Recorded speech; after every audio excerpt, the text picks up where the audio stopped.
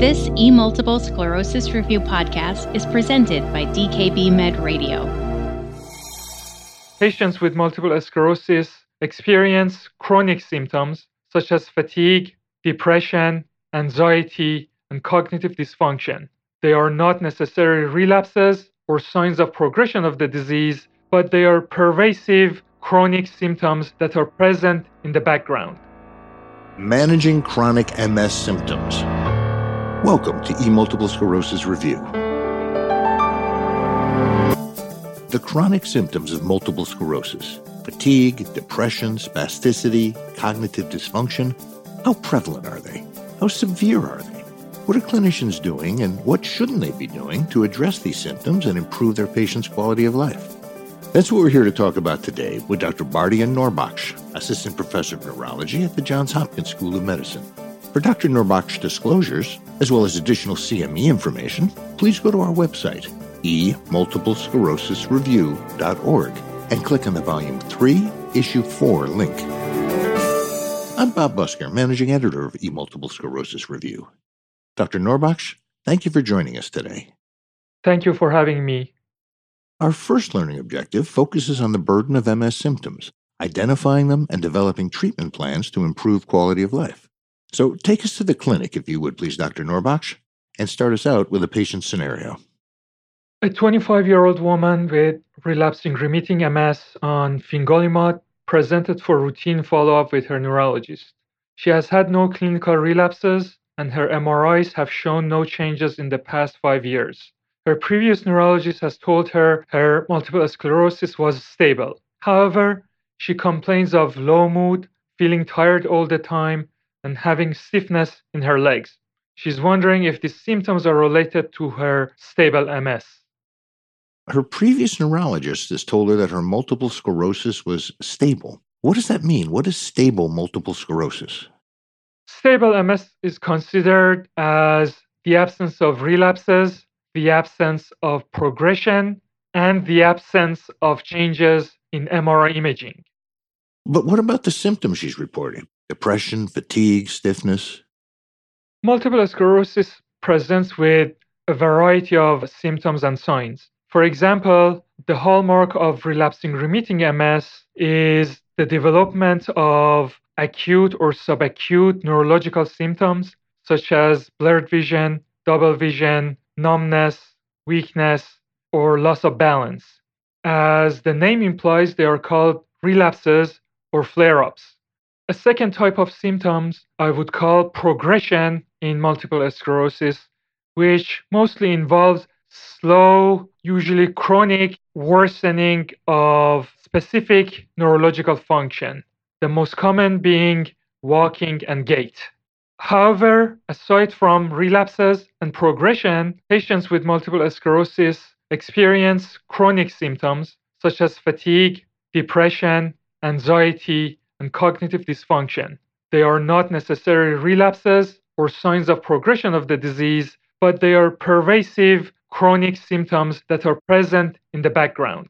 Commonly, I encounter patients complaints that their physicians or neurologists, they only focus on the prevention of relapses or prevention of progression of MS and neglect their chronic symptoms that severely affect their quality of life. I cannot overemphasize the importance of inquiring about, measuring, managing, and treating chronic MS symptoms. So most people with MS, even those with stable MS, continue to experience the burden of these chronic symptoms. As you can imagine, symptoms such as fatigue and cognitive dysfunction have been shown to lower health-related quality of life in patients with MS. And not only they are associated with lower quality of life, in some instances and some studies, they have shown to be associated with more progressive disease.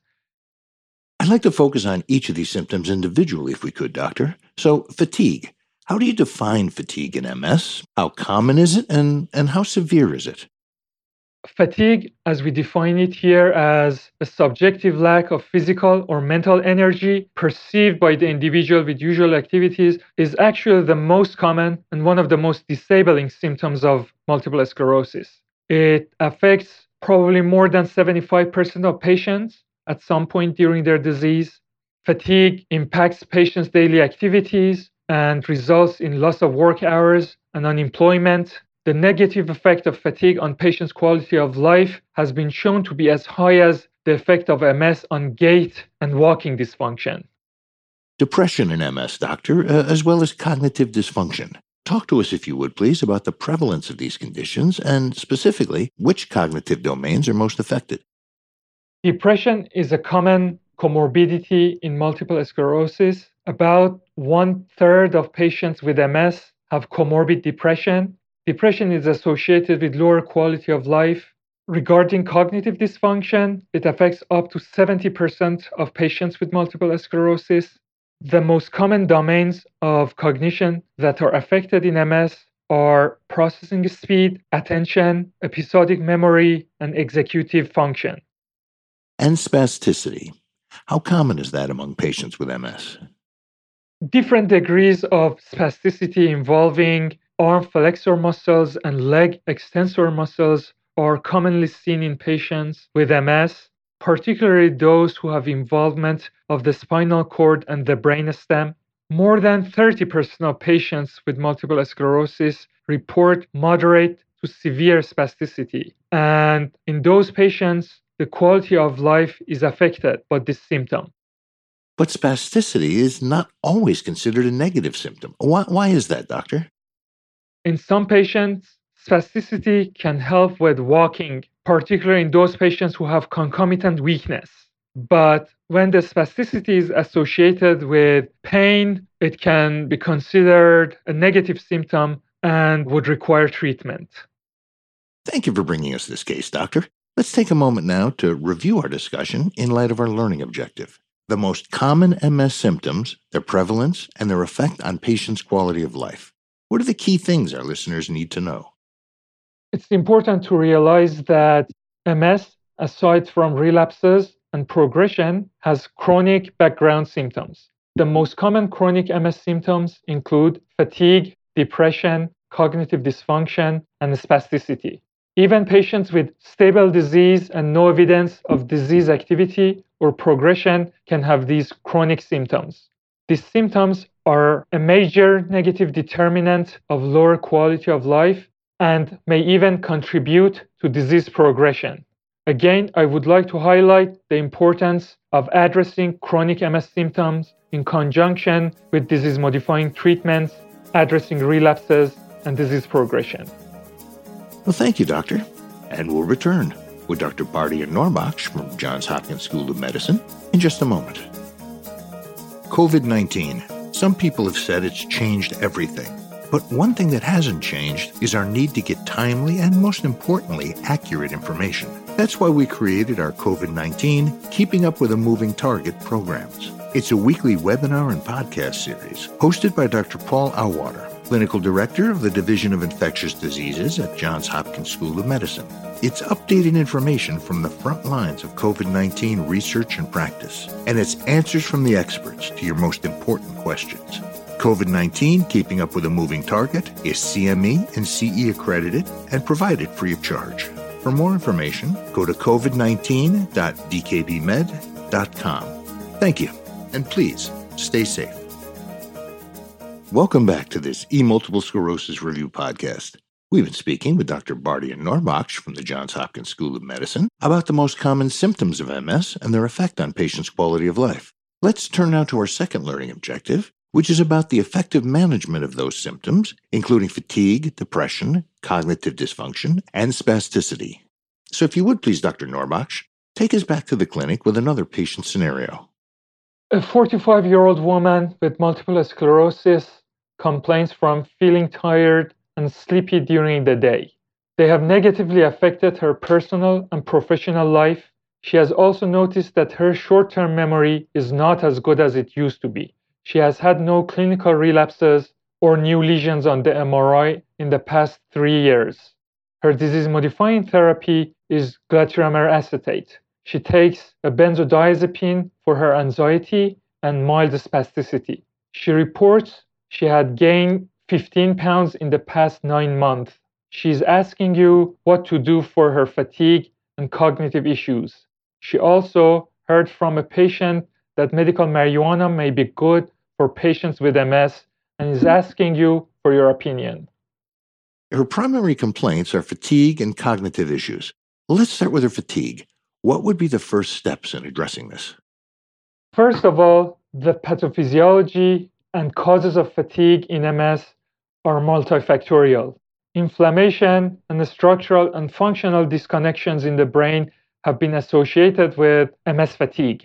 However, other comorbid conditions, including medications prescribed to treat other MS symptoms, can contribute to what we call secondary fatigue. Pain, spasticity, and bladder medications can all contribute to MS fatigue, and a multifaceted approach that reviews, streamlines, and prioritizes patients' medications can help with the treatment of fatigue. In this case, specifically, the benzodiazepine that the patient is taking for her anxiety and spasticity may contribute to her fatigue, and it's important to discuss with the patient if reducing the dose or stopping that medication might be an option for improving her MS-related fatigue. It's also important to screen for secondary causes of fatigue, such as obstructive sleep apnea and depression, that are commonly associated with worsened fatigue in MS. Doctor, let me give you a what if. Let's say you've addressed her medications, maybe you've discontinued or modified them, and now you can rule those out as contributing to her fatigue, and you've addressed those potential secondary causes that you just mentioned. What if, after all that, the patient continues to experience fatigue? What would be your next steps? First, I would like to address the issue of using medications for the treatment of MS-related fatigue. Although in the clinic, neurologists and other clinicians commonly prescribe different classes of medications for improving MS fatigue, the evidence that those medications help patients is sparse or conflicting. Instead of using medications as the first line for treatment of MS-related fatigue, I would like to emphasize the importance of non-pharmacological treatments. They include graded exercise, cognitive behavioral therapy, and energy conservation techniques. For example, there are randomized controlled trials showing cognitive behavioral therapy can improve multiple sclerosis fatigue. It's important to note that treatments such as cognitive behavioral therapy do not have any major side effects, as opposed to medications that can be associated with unwanted side effects. Another treatment for multiple sclerosis fatigue is energy conservation technique that is usually discussed or administered by occupational therapists. Graded exercise has also been shown to improve fatigue without causing any major side effect. Overall, non-pharmacological treatments of MS fatigue seem to be superior to medications at this point. Very interesting, doctor. Thank you. Now, what about her cognitive issues, and in particular her short-term memory problem? How would you recommend addressing that? The first step in addressing her memory problem is screening and referral to a neuropsychologist to obtain a comprehensive cognitive assessment at baseline. The next step would be eliminating medications that can contribute to cognitive dysfunction. Also, secondary causes of cognitive problems, such as depression, is important to be addressed. If there is impairment in processing speed that can be discovered after the referral to the neuropsychologist and neuropsychological testing, we can consider dalfampridine as a treatment option. Now, this patient asked you about medical marijuana, and I'm going to ask you as well. Cannabis for medical use has been legalized in a growing number of states. Assuming your patient lives in one of those states, would you or would you not recommend it to her? First of all, I think that's a very good and important and timely question. I would like to make a distinction between medicinal cannabinoids, which have specific doses of natural or synthetic cannabinoids, and medical marijuana, which does not have a clear source or a clear dosage and is based on a combination of different cannabinoids. And the most important problem is a lack of standardization.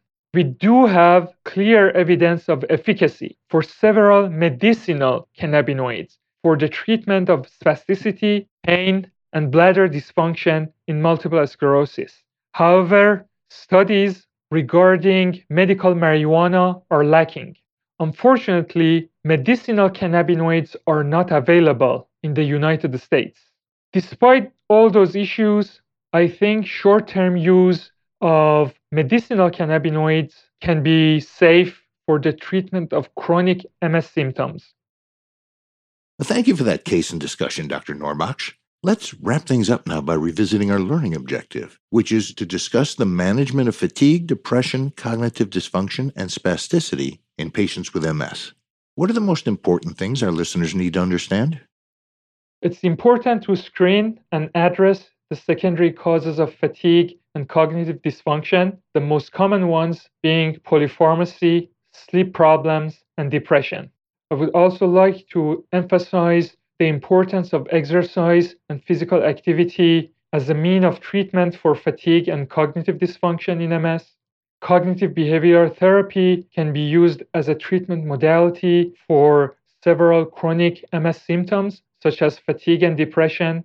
Exercise and various medications can be used as treatment modalities for spasticity, and multidisciplinary addressing of MS symptoms is also very important. Neurologists, physical therapists, occupational therapists, neuropsychologists, and psychiatrists can all help together to address chronic disabling MS symptoms. Dr. Bardia Norbach from the Neurology Department of Johns Hopkins School of Medicine, thank you for sharing your insight and expertise with us in this E-Multiple Sclerosis Review podcast. Thank you so much for having me. For E-Multiple Sclerosis Review, I'm Bob Busker. To receive CME credit for this activity, please take the post test at ems.dkb.com. E-Multiple Sclerosis Review is supported by educational grants from Biogen Incorporated, the Genzyme Organization, Celgene Corporation, and Genentech.